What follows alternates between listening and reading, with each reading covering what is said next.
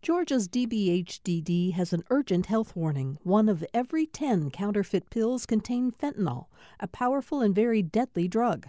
Pills from friends or dealers are unsafe, and 1 pill can cause an overdose. More info at opioidresponse.info. Thanks for listening to the Political Rewind podcast. Be sure to like and follow us and rate us on Apple, Spotify, or wherever you get your podcasts.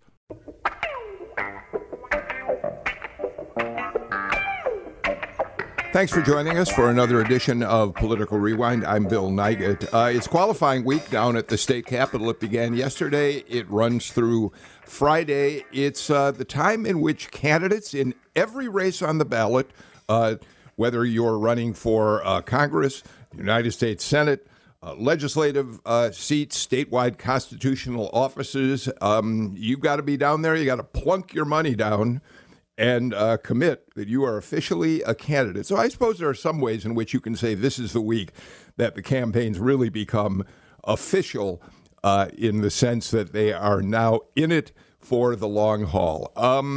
We've got a lot to talk about in terms of that with our panel, but a number of other issues, as always, on the agenda for today. So let me get right to our panelists. Tamar Hallerman, senior reporter for the Atlanta Journal-Constitution, our Tuesday partner from the AJC. How are you, Tamar? Hey, Bill. Love being with you on Tuesdays.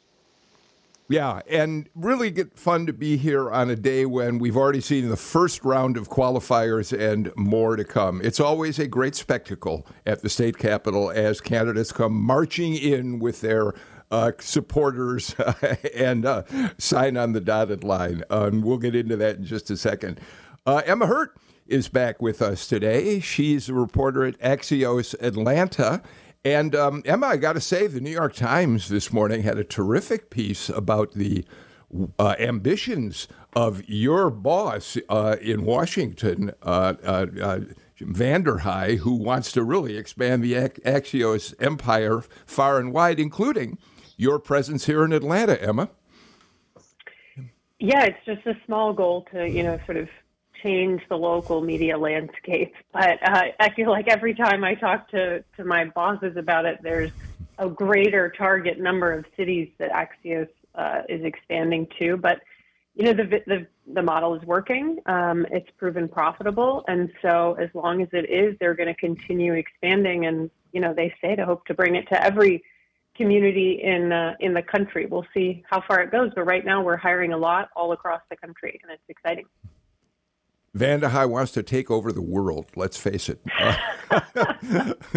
Leroy Chapman, managing editor of the Atlanta Journal-Constitution, is with us again today. How are you, Leroy? It's good to see you.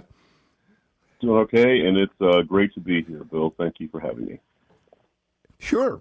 Rick Dent. We haven't seen Rick since the last election cycle. He's the vice president of Matrix Communications. And among many other things, Rick, you watch very carefully spending in the political races, and you watch the ads as they roll out from the campaigns. And we're really looking forward to talking to you about that today. But, Rick, let's go back a little bit with you. I asked you before the show, I was trying to remember when we first started dealing with each other, and you reminded me that it was when you became Governor Miller, Zell Miller's press secretary, all the way back in 1993, right? That's right. So today is basically a continuation of a 30-year relationship between the two of us. Wow. Yeah. Yeah, you also came into the governor's office at a time when he couldn't have been at a lower point in his governorship. It's one of the reasons that he actually reached out to me. He was at the lowest point. It was right after the flag. He had bottomed out. I came and interviewed in July of 93 and then came on board. People give Roy Barnes the credit he deserves for being the governor who changed the Georgia flags, got rid of the Confederate symbolism on the flag. But Zell Miller tried to do it first and got shot down badly, and it looked like it was going to doom his chances for re-election. Thank goodness Rick Dent was there to save the day. Well, but just understand, the first thing I said to the man was, "What were you thinking?" and his response was, "I don't know." All right.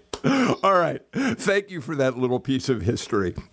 Tamara, I said in the headlines to the show that we have a challenger to David Scott in the 13th Congressional District. Scott's been in that seat since 2003.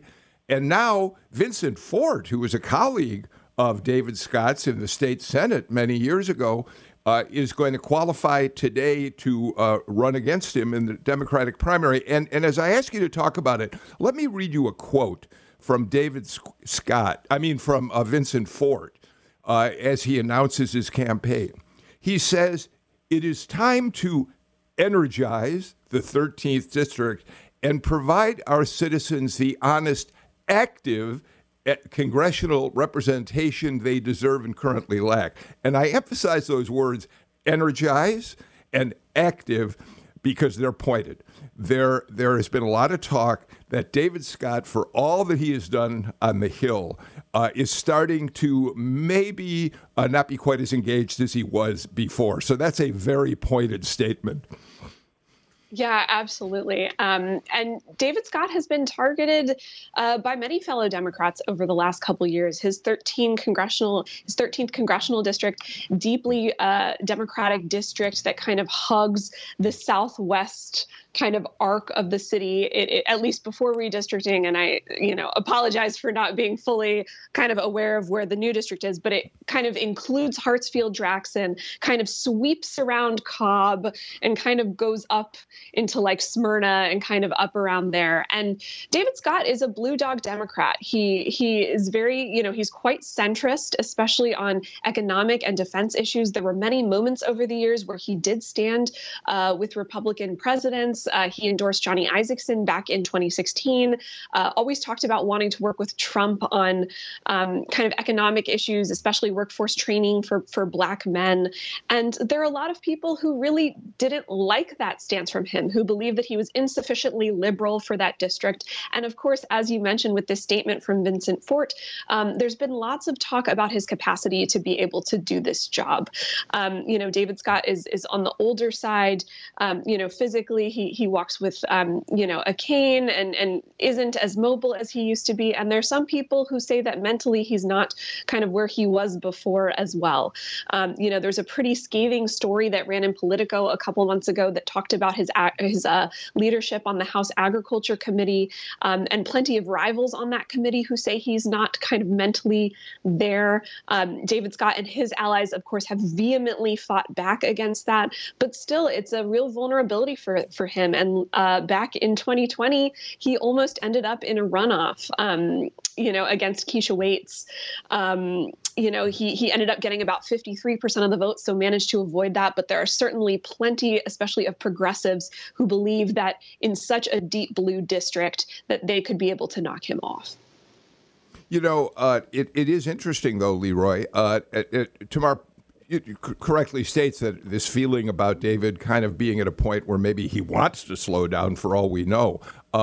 But he is the chair of the House Agriculture Committee, which is a very powerful position and at least gives him the potential to do a lot of good for farmers in Georgia. He's from rural Georgia himself. And also we should point out, Leroy, that David Scott was able to lead the charge to put millions of dollars into historically Black colleges and universities in the last Farm Bill. So it isn't as if he's been sitting around doing nothing up there, Leroy.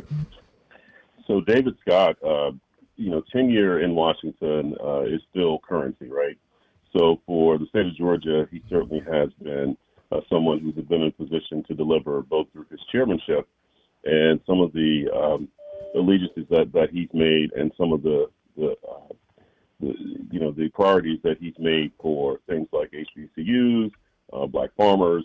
So there's been plenty of things that he's delivered upon. Now, the issue, of course, is in running.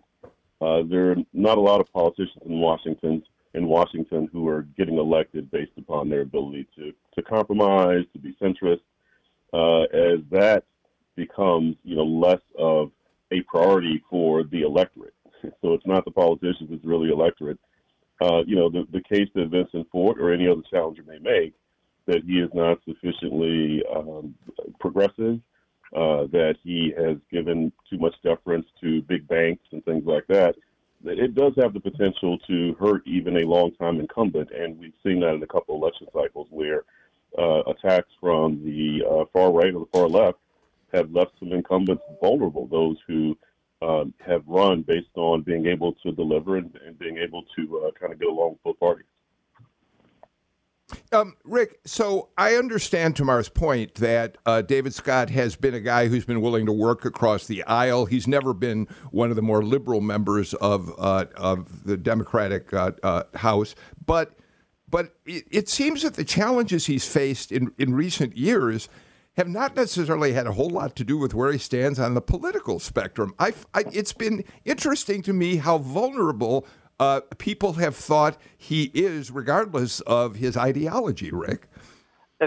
Yeah, that's absolutely true. But like the panel just said, he's almost old-fashioned now. He's almost out of step with the times. We want people on the far left and the far right. And it's a shame because seniority actually does matter. He has delivered. I think, I'm old school, he's owed a debt. Let the man serve and leave him alone. Interesting. Emma, you've watched Vincent Fort during his tenure in the state Senate. He's an interesting candidate to take on David Scott.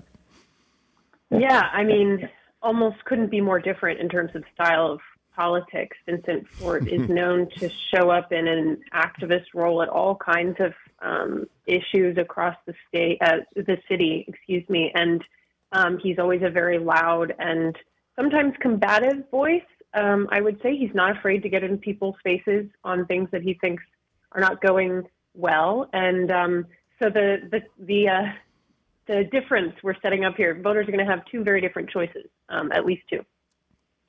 Tamar? Yeah, absolutely. And Vincent Fort is very connected in that district. But so far, David Scott has been able to ride it out. I mean, I'm sure his team would say privately that what happened in 2020, almost ending up in a runoff, was certainly not as comfortable as they would have wanted. But he has been able over the last couple of years to kind of survive a lot of challenges. And there has been things that he's been able to kind of bring back to the district that I think sometimes his challengers kind of forget that he has made allies. He holds a ton of job fairs. He's known, I remember when I was covering the Farm Bill when Sonny Perdue was agriculture chief, and he was fighting tooth and nail any changes to food stamps and kind of adding more work requirements to that. So he certainly has made a ton of allies in the district as well. It'll be interesting to see, kind of given what the climate is going to be at, a little bit later this spring, whether that helps kind of a more centrist, more established voice like him, or whether there will be more of a fever to kind of get in more progressive, kind of more ideological kind of fighters. So I'll be interested to see where the winds are blowing come May. Yeah, that is going to be a fascinating race to watch unfold. Leroy, a few other qualifiers yesterday. Lucy McBath and Carolyn Bourdeaux, both at the Capitol yesterday. Of course, Carolyn Bourdeaux's the incumbent in the 7th District. Lucy McBath was basically drawn out of the 6th District. That's a Republican district now, so she has little chance of winning over there, and now is taking on Bourdeaux in a primary. We also had some U.S. Senate candidates down at the Capitol. Raphael Warnock was there. Herschel Walker came in, and here's what I wanted to mention about that, Leroy. Herschel Walker yesterday said, oh, by the way, I have no intention of participating in primary debates. Quite a statement to make on March 7th as the race is really getting underway. Leroy? So, yeah, as we've seen, candidate Walker has struggled some on his feet. In interviews with even friendly media. And what that means is it's been Fox News and various other conservative media. There have been some moments where he struggled to really articulate two things. One, a real clear sort of vision, and two, specifics on policy. And to have someone who, of course, is a political novice in every way, but who's running based upon his name recognition and his allegiance to Trump, I'm sure his campaign team does not want to subject him to, a forum where he's having to discuss the particulars of policy, and the folks who are challenging him will be able to be well versed in a lot of the issues, and he struggled so far. So, there is something to be said about the building of Herschel Walker, the candidate. And so the question now is, how does that play if he survives a runoff in a general election? Because it'll be much more difficult for him to bow out of such a debate in a general election. But he may well do that. But this is really interesting. He's an unconventional candidate, and I think the handling of this by his team is probably pretty shrewd. Emma, here's a quote from Walker. I'm thinking about debating Raphael Warnock now because that's who I need to be debating right now. I'm going to debate Raphael Warnock because I'm going to win this primary, and I'm going to the general. Gary Black came back at him pretty strongly, and we'll talk about what Gary Black, another candidate for that seat, had to say. But weigh in on this, please, Emma. I mean, it seems pretty clear that his campaign and Walker himself are making the judgment that maybe voters don't care about a primary debate. And the polling shows that he has reason to be very confident. And as Leroy mentioned, he is a unique candidate in that just without even talking about a stump speech or making a pitch about being a senator, he can walk into so many different kinds of rooms in Georgia and get applause just based on his football history here. And it seems, based on the polling, based on signals we're seeing from his campaign, they're confident that is going to carry him easily over the primary threshold. November, perhaps a different story. Hence, he's talking about showing up to a debate then.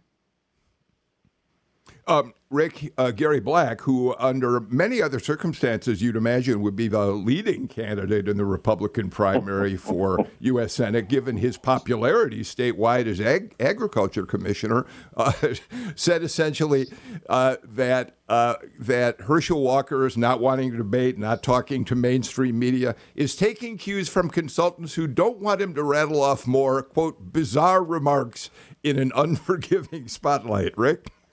I mean, look, and we'll talk about ads later. We spend hundreds of millions of dollars to basically come up with one sentence descriptions, and it's going to be the crazy football player.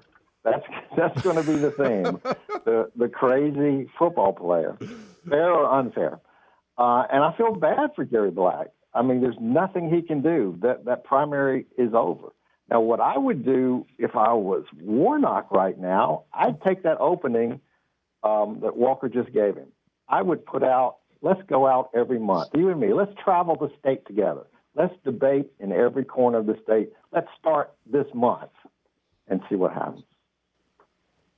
And this is such an advantage that Warnock has over Walker, is that he's a pastor who's given speeches at churches every week for decades, whereas Walker is a little newer. I mean, he talks, he released a book and has gone on book tour and will talk to different groups, but it is far different when you're a politician who has to watch every single word that you say.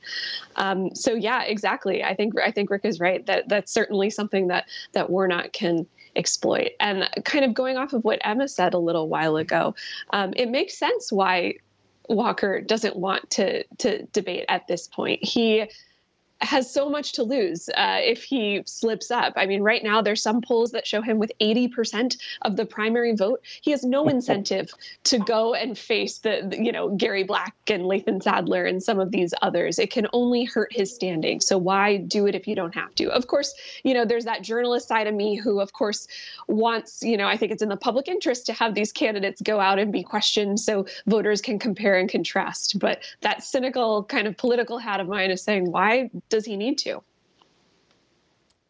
Rick? And understand one thing. One of the techniques that modern campaigns use, in fact, we were the first to use it with Zell Miller in the 90s. It's called tracking. You track your opponent everywhere he goes, and you tape everything he says. And that's one reason why you hide a candidate like Herschel Walker, because every time he makes a mistake, your opponent's going to have it, and he can use it as a weapon.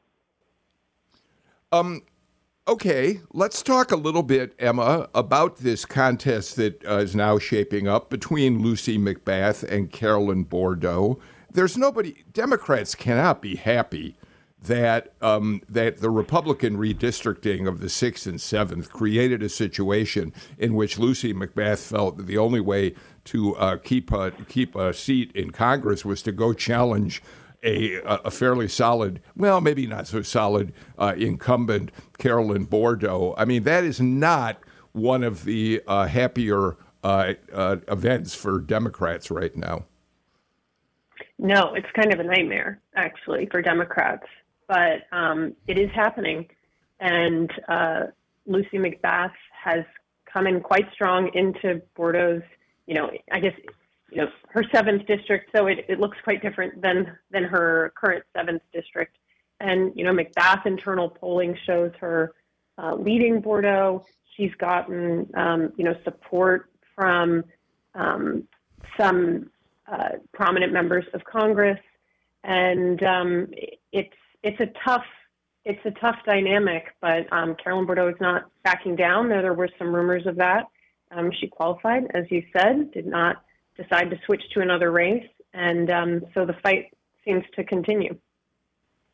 All right. Well, we're going to keep track of more on qualifying week as the week goes on the show. Here's what I think we ought to do. Rick Dent is prepared to lead us in a conversation about where we stand in terms of spending by the campaigns, the premier campaigns, and to help us take a look at some of the ads. And I can't wait to hear the panel weigh in on all of that. So let's do this. Let's get a break out of the way right now and come back to talk about that and a lot more on today's Political Rewind.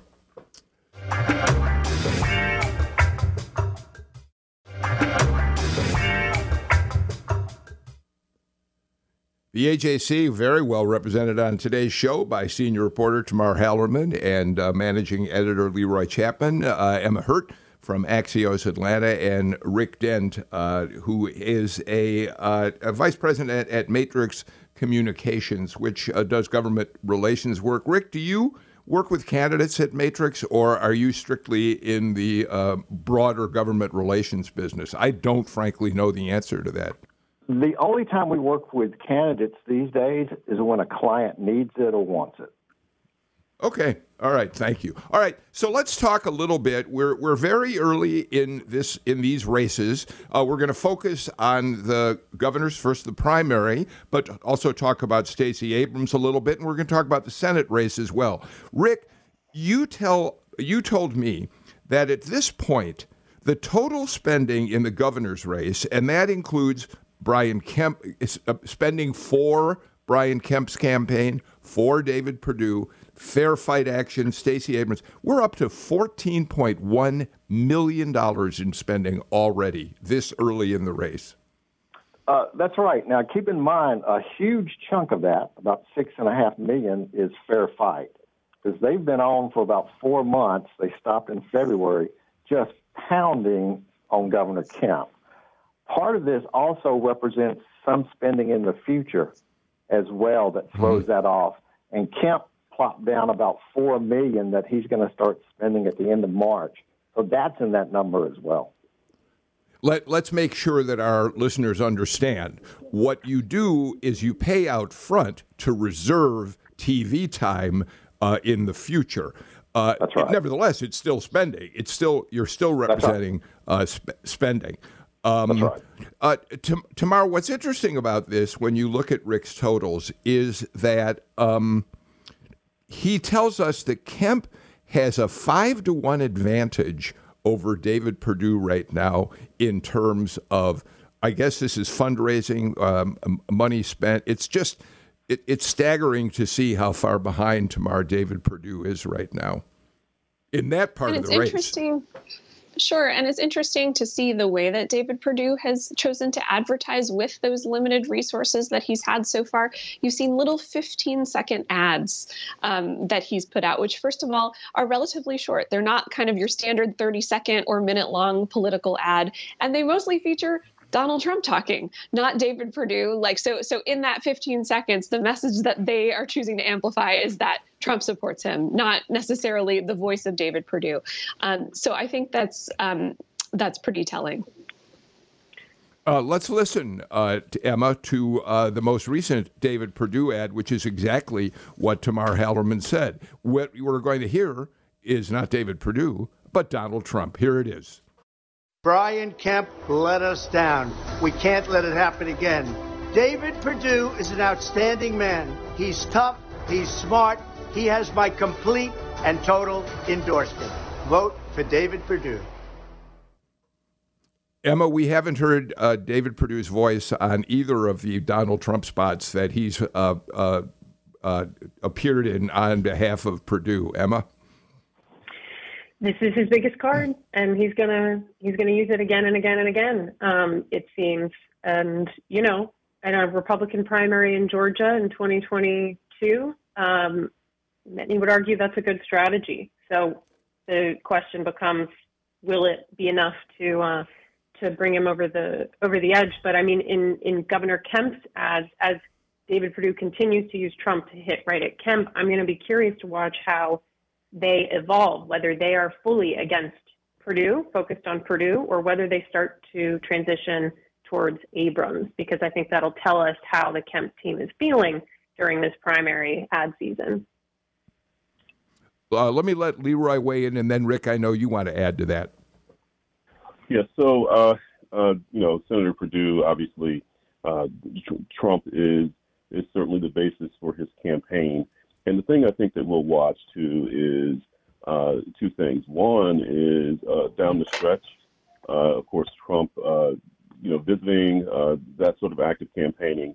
But just in terms of ad buys and money, Perdue is certainly, running this campaign based solely on that. And the currency of that, though, over the course of between now and, we vote, so in a few months, you have to wonder with everything that's going on, is it going to be exactly what he intends or he thinks it is today? Because we know that there are several things that are happening right now with former president, and it may shift some things just a little bit. So we're talking about really in a tight race degree. And so I think how the electorate views Trump could shift along with all the storylines that are going on with the former president. Rick? The Perdue campaign is going to hate me now.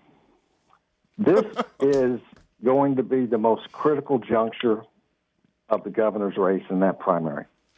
He basically is all in because he is spending about $600,000 the last couple of weeks and the week going forward just pushing this into the middle of the table. If it works, he's going to go to donors and say, look, I can beat this guy. If it doesn't work, he is in serious, serious trouble. And here is why. After next week, he hadn't bought anything else. And here comes Mike Tyson with a left hook, because that's when the governor starts $4 million worth of advertising at the end of March. So this thing could be over by then if these ads don't work for Perdue. Tamar, let's face it. Having Donald Trump in your corner is a big, big plus for David Perdue. How far it will take him, especially after what Rick just said, we don't know. But it is certainly possible David Perdue could become the Republican nominee for governor. But I can't help but wonder if there's somewhere in the corner of David Perdue's mind a scenario like the one Rick described when he went to work for Zell Miller and said to Zell Miller, what were you thinking about changing the flag? And Miller said, I don't know. And I can't help but wonder, Tamar, if somewhere in the back of David Perdue's mind, he is wondering if it was the smartest decision to allow Donald Trump to convince him he should run for governor. I don't know. And you talked to his team and they mentioned things like, when David Perdue first ran for Senate back in 2014, he was vastly outgunned by Jack Kingston in that Republican primary. So he talks about kind of not being scared of that or having overcome money woes and stuff like that. I think what he didn't anticipate was just how many Republicans either have ended up sitting on the sidelines or even kind of former Purdue people who have ended up sticking with Kemp in this kind of civil war. And so, as Emma said, this Trump stuff is the ultimate Trump card for him. That it's the gamble to take. This is a primary. And so, the Republican primary voters, the people who are going to come out, those are the activists. Those are the people who probably are the most likely to support Trump in the voting pool. So that could very well end up working for him. And then after, should he clear this primary, then it might be smooth sailing for him. But I think a lot of it will really depend what people think of Trump come May 24th. The one thing I'll just add is that while there are some parallels to 2014 in terms of money and backing from establishment, state lawmakers, all of that for David Perdue, there's one big difference in that his cousin, Sonny Perdue, isn't able to campaign for him because he is now chancellor of the university system of Georgia. So it's not quite the same as 2014. Yeah, that's a really interesting point. But again, I have said throughout this campaign, don't count David Perdue out just because right now things don't look great for him. He does have Perdue in his corner. Nevertheless, it's going to be fascinating to watch that play out. Rick, let's listen to another ad. You talked about the fact that Fair Fight Action spent a lot of money pounding away at Brian Kemp. The ads were up in January. They've gone down for now. Let's listen to a Fair Fight spot that really emphasizes what is going to be, again, one of the most important messages Stacey Abrams will take into the general election. The children and families I care for are facing rising medical bills. Parents' jobs are at risk. They can't afford their medication, and families are faced with impossible decisions that no parent should have to make. Brian Kemp has refused federal dollars to expand Medicaid that would help patients like mine. Is he playing politics, or does he just not care? Paid for by Fair Fight Action. Rick, of course, a woman wearing a stethoscope around her neck, a doctor. Medicare, expanding Medicaid for all, obviously going to be another huge issue for Stacey Abrams. Rick, how resonant do you imagine it's going to continue to be? Well, they have put more than $6 million behind that kind of advertising so far. That particular ad was on for 89 days, okay? 89 days. So that's kind of a commitment in my book. Understand this. Who is she communicating with? She's attacking Kemp, but she's not talking to primary voters in the Republican primary who probably don't care so much about expanding Medicaid. She's talking to her base. She's talking to Atlanta. She's talking to independents. She's talking to the suburbs. And the question is, how long will she continue to talk through Fair Fight? Interesting. Leroy? Yeah, so there won't be a lack of money here, right? So that's the big thing. So when you talk about the messaging that you'll be able to sustain over the course of the right now, because I think, as the panel was pointing out, Abrams has a window here where, because there is a Republican primary where she can take her spots, she is not so much in the spotlight. And doing that, you can be pretty judicious in how you spend your money, and you can target. And that's, the observation Rick had about being able to speak to the voters that you want to mobilize and convince in a general election, and you don't have to worry about the primary. I think the other thing, too, is just the national money that's going to come to Georgia, because, this is a swing state, and all of our politics are going to matter way more than they used to, right? So it's not just the federal offices, because we think about what's going to happen with, the balance of power in the Senate with the Warnock seat, or if you think about, what might be happening, elsewhere, and what we're going to have in a couple of years with Ossoff. But, the race for governor is vitally important. If we don't understand that, just look back at 2020 election, what happened when you had some contested results and all the decision making that took place then. You had, other people were in some of those seats, maybe we have a different story here in Georgia. So anyway, the money is going to continue to flood in Georgia, and we're going to follow that because, ultimately, whether or not we have a governor, whoever is in the gubernatorial seat, I think in 2024, it's really going to come home as to nationally, what that means in terms of, national politics. 2022. What's going to mean in 2024 in terms of national politics? People forecast. And, just to add quickly on the money and following the money, with this campaign, it's not just as simple as tracking, Abrams' campaign and maybe a PAC or a leadership committee. We also have to follow groups like Fair Fight, that didn't exist pre-2018, that she created, is now technically separate from, but they are singing the same tune. And Fair Fight's PAC is spending big money that, as Rick has pointed out, is targeting Kemp as well. So it's a much more complex landscape for us as journalists to cover. Absolutely. Thank you for making that point. I want to look at one more ad. Rick, the Republican Governors Association how much money has the Republican Governors Association put into the ad for Brian Kemp? Do you know that figure off the top of your head? If not, okay. I do. They're doing about $75,000 a week since February 1st. And they're going to go all the way till the end of March. Okay, so let's point out that the Republican Governors Association has, weighed in and said we're going to support our incumbents. They've got primary challenges for a number of Republican governors. They made it clear they're going to support their incumbents, and so they're advertising for Brian Kemp. And I want to play this ad because I think there's something interesting. And, let's just play it, and then we'll discuss it. Under Joe Biden, out-of-control spending, skyrocketing inflation, an invasion on the southern border. But Georgia has a proven conservative leader fighting back, Governor Brian Kemp. Kemp cut taxes, creating one of America's fastest-growing economies and good-paying jobs. And Governor Kemp sent the National Guard to the border to help stop illegal drugs flooding into our communities. Governor Brian Kemp, delivering for Georgia.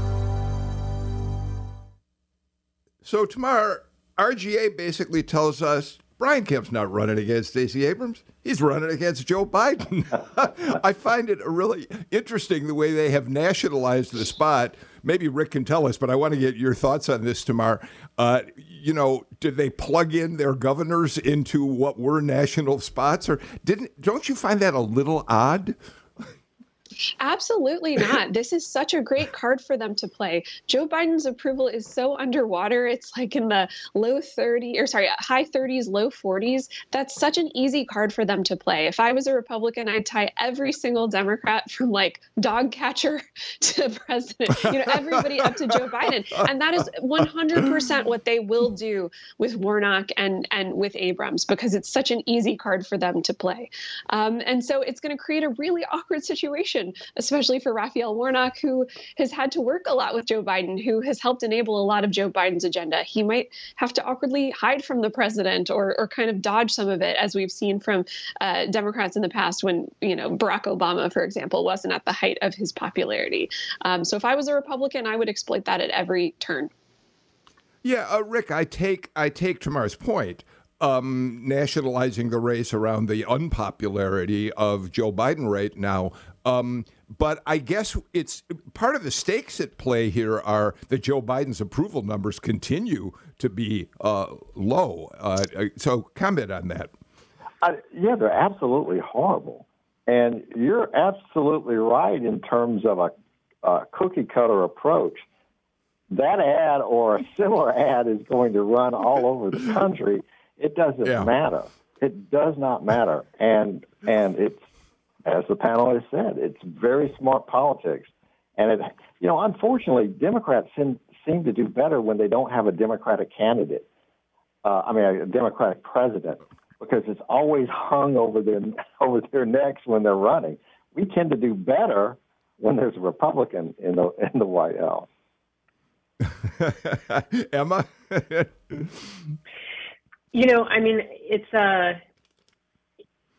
think I'm also curious to see how lawmakers come into play after the session is over in this race, and whether they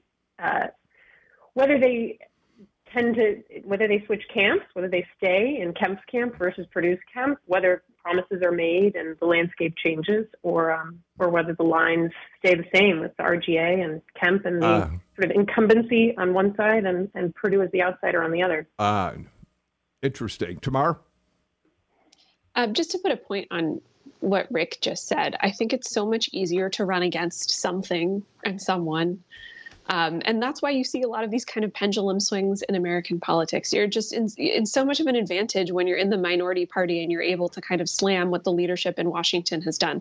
It's something Democrats were able to exploit in 2018 and 2020 when Donald Trump was leading the country, and Republicans are going to do it this year. And of course, we tend to see midterm years where the party that's in power tends to lose a lot of seats. Republicans know that. They're going to exploit every single opening that they have in terms of the war with Ukraine, in terms of the economy, inflation, you name it. And they're going to tie every single Georgia Democrat to that. I can promise you that. I want to get Rick and then Leroy in also. Go ahead, Rick, and then Leroy. You covered the 90s in Georgia. So every Democrat in Georgia had to run with Bill Clinton hanging over them. You remember that? Everybody hid from Bill Clinton, including Zell Miller, who nominated him in the Democratic convention. That's right. Thank you for reminding me of those days. Leroy, last word before a break. Yeah, that history we all remember too with the incumbent Democratic presidents, both with Bill Clinton and with Barack Obama.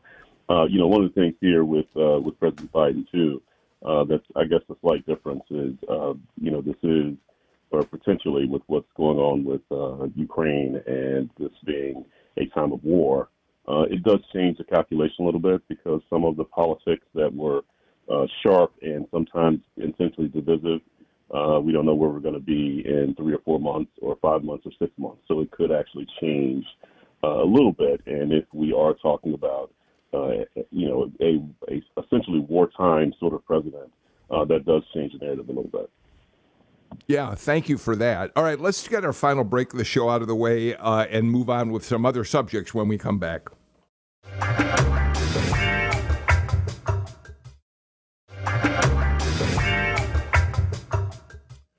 Well, as usual, I put too many items on our agenda for discussion today, and we won't get to most of them, but I'm really happy with the conversation we've had so far, and I hope all of you out there are as well.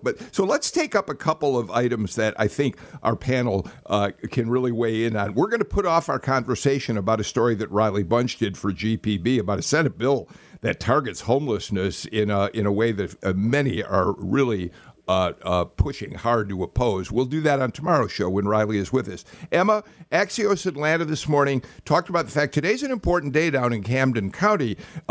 People down there are getting to vote on the spaceport. Tell us about that. They are, and it's actually a pretty big deal, because this has been 10 years in the making that Camden County government has been trying to, they finally got a spaceport operator license in December. And this is the first time voters have really had a say about the project. And it happened after a petition, a write-in campaign that forced a referendum, despite a lawsuit where the county tried to stop the referendum. And there's even been some drama recently with the county commission creating a spaceport authority late last week, that they were given the ability to do by the state legislature. But opponents are worried that that would be a way to circumvent the referendum, which is binding on the county commission, not the authority. But State Representative Stephen Sames really came out with the strongest voice we've heard from another elected official on the spaceport, saying that if they do that, he will immediately sunset the ability for this authority to operate. So that's a little weedy. Basically, what you need to know is that Camden County is getting a say today, and people are watching to make sure that the will of the voters, whatever it might be, is honored.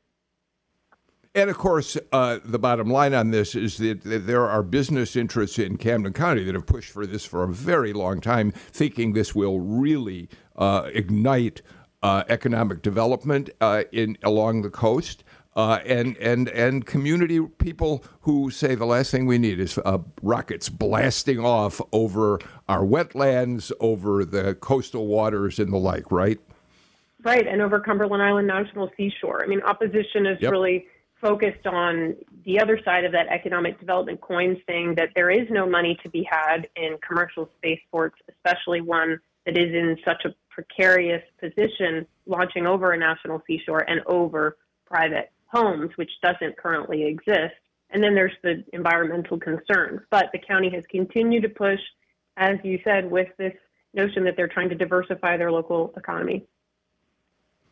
Tamar, you had a story that I think is worth talking about, because so much of what we talk about at the legislature are things where there's, people really fighting actively with one another. What's happening with the measure that you wrote about, which would change how payments are made to people in Georgia who are wrongfully convicted? The AJC has, on several occasions, done investigations that have led to the exoneration of people wrongfully convicted. So it's a story that I assume is close to the hearts of you and your colleagues.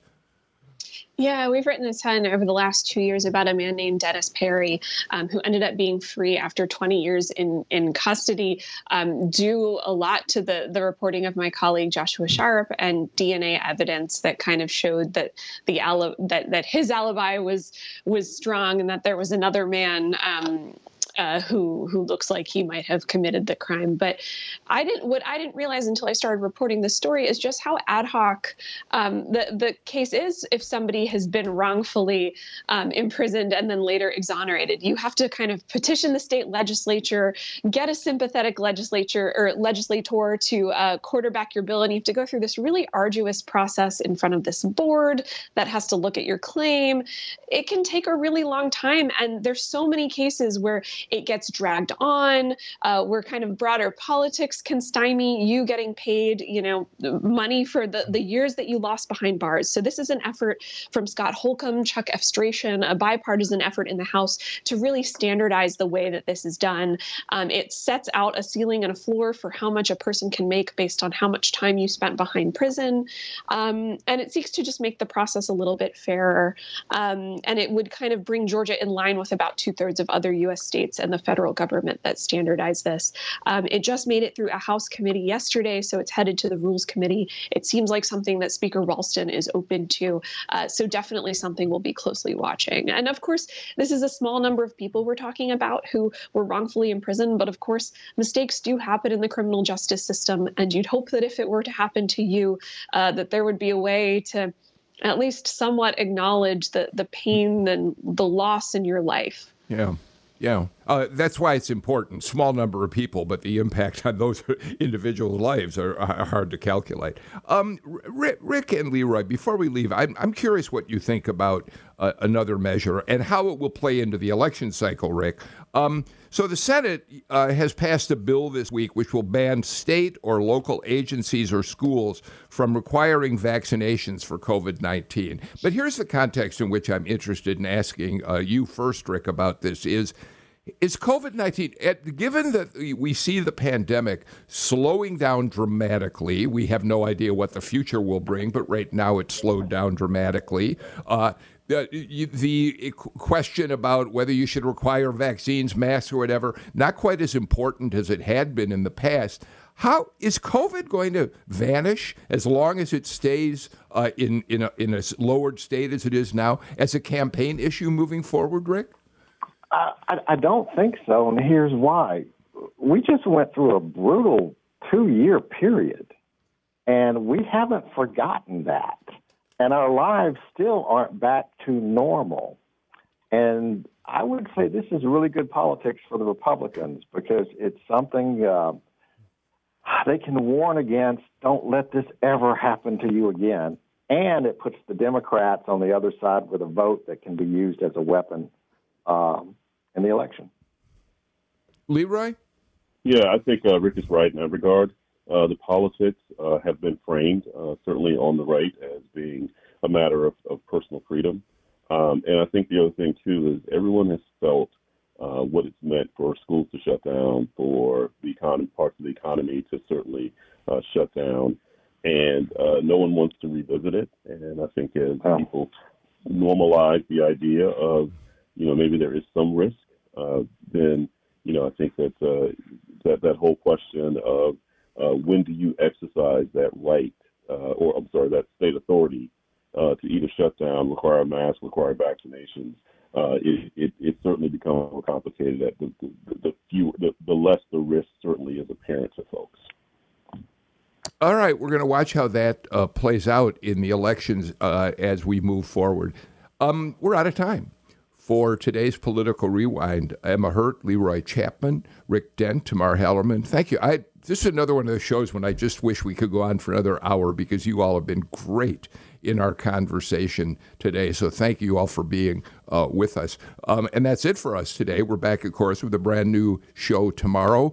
In the meantime, I'm Bill Nigut. Take care. Stay healthy. We'll see you again for another Political Rewind tomorrow. Bye-bye, everybody.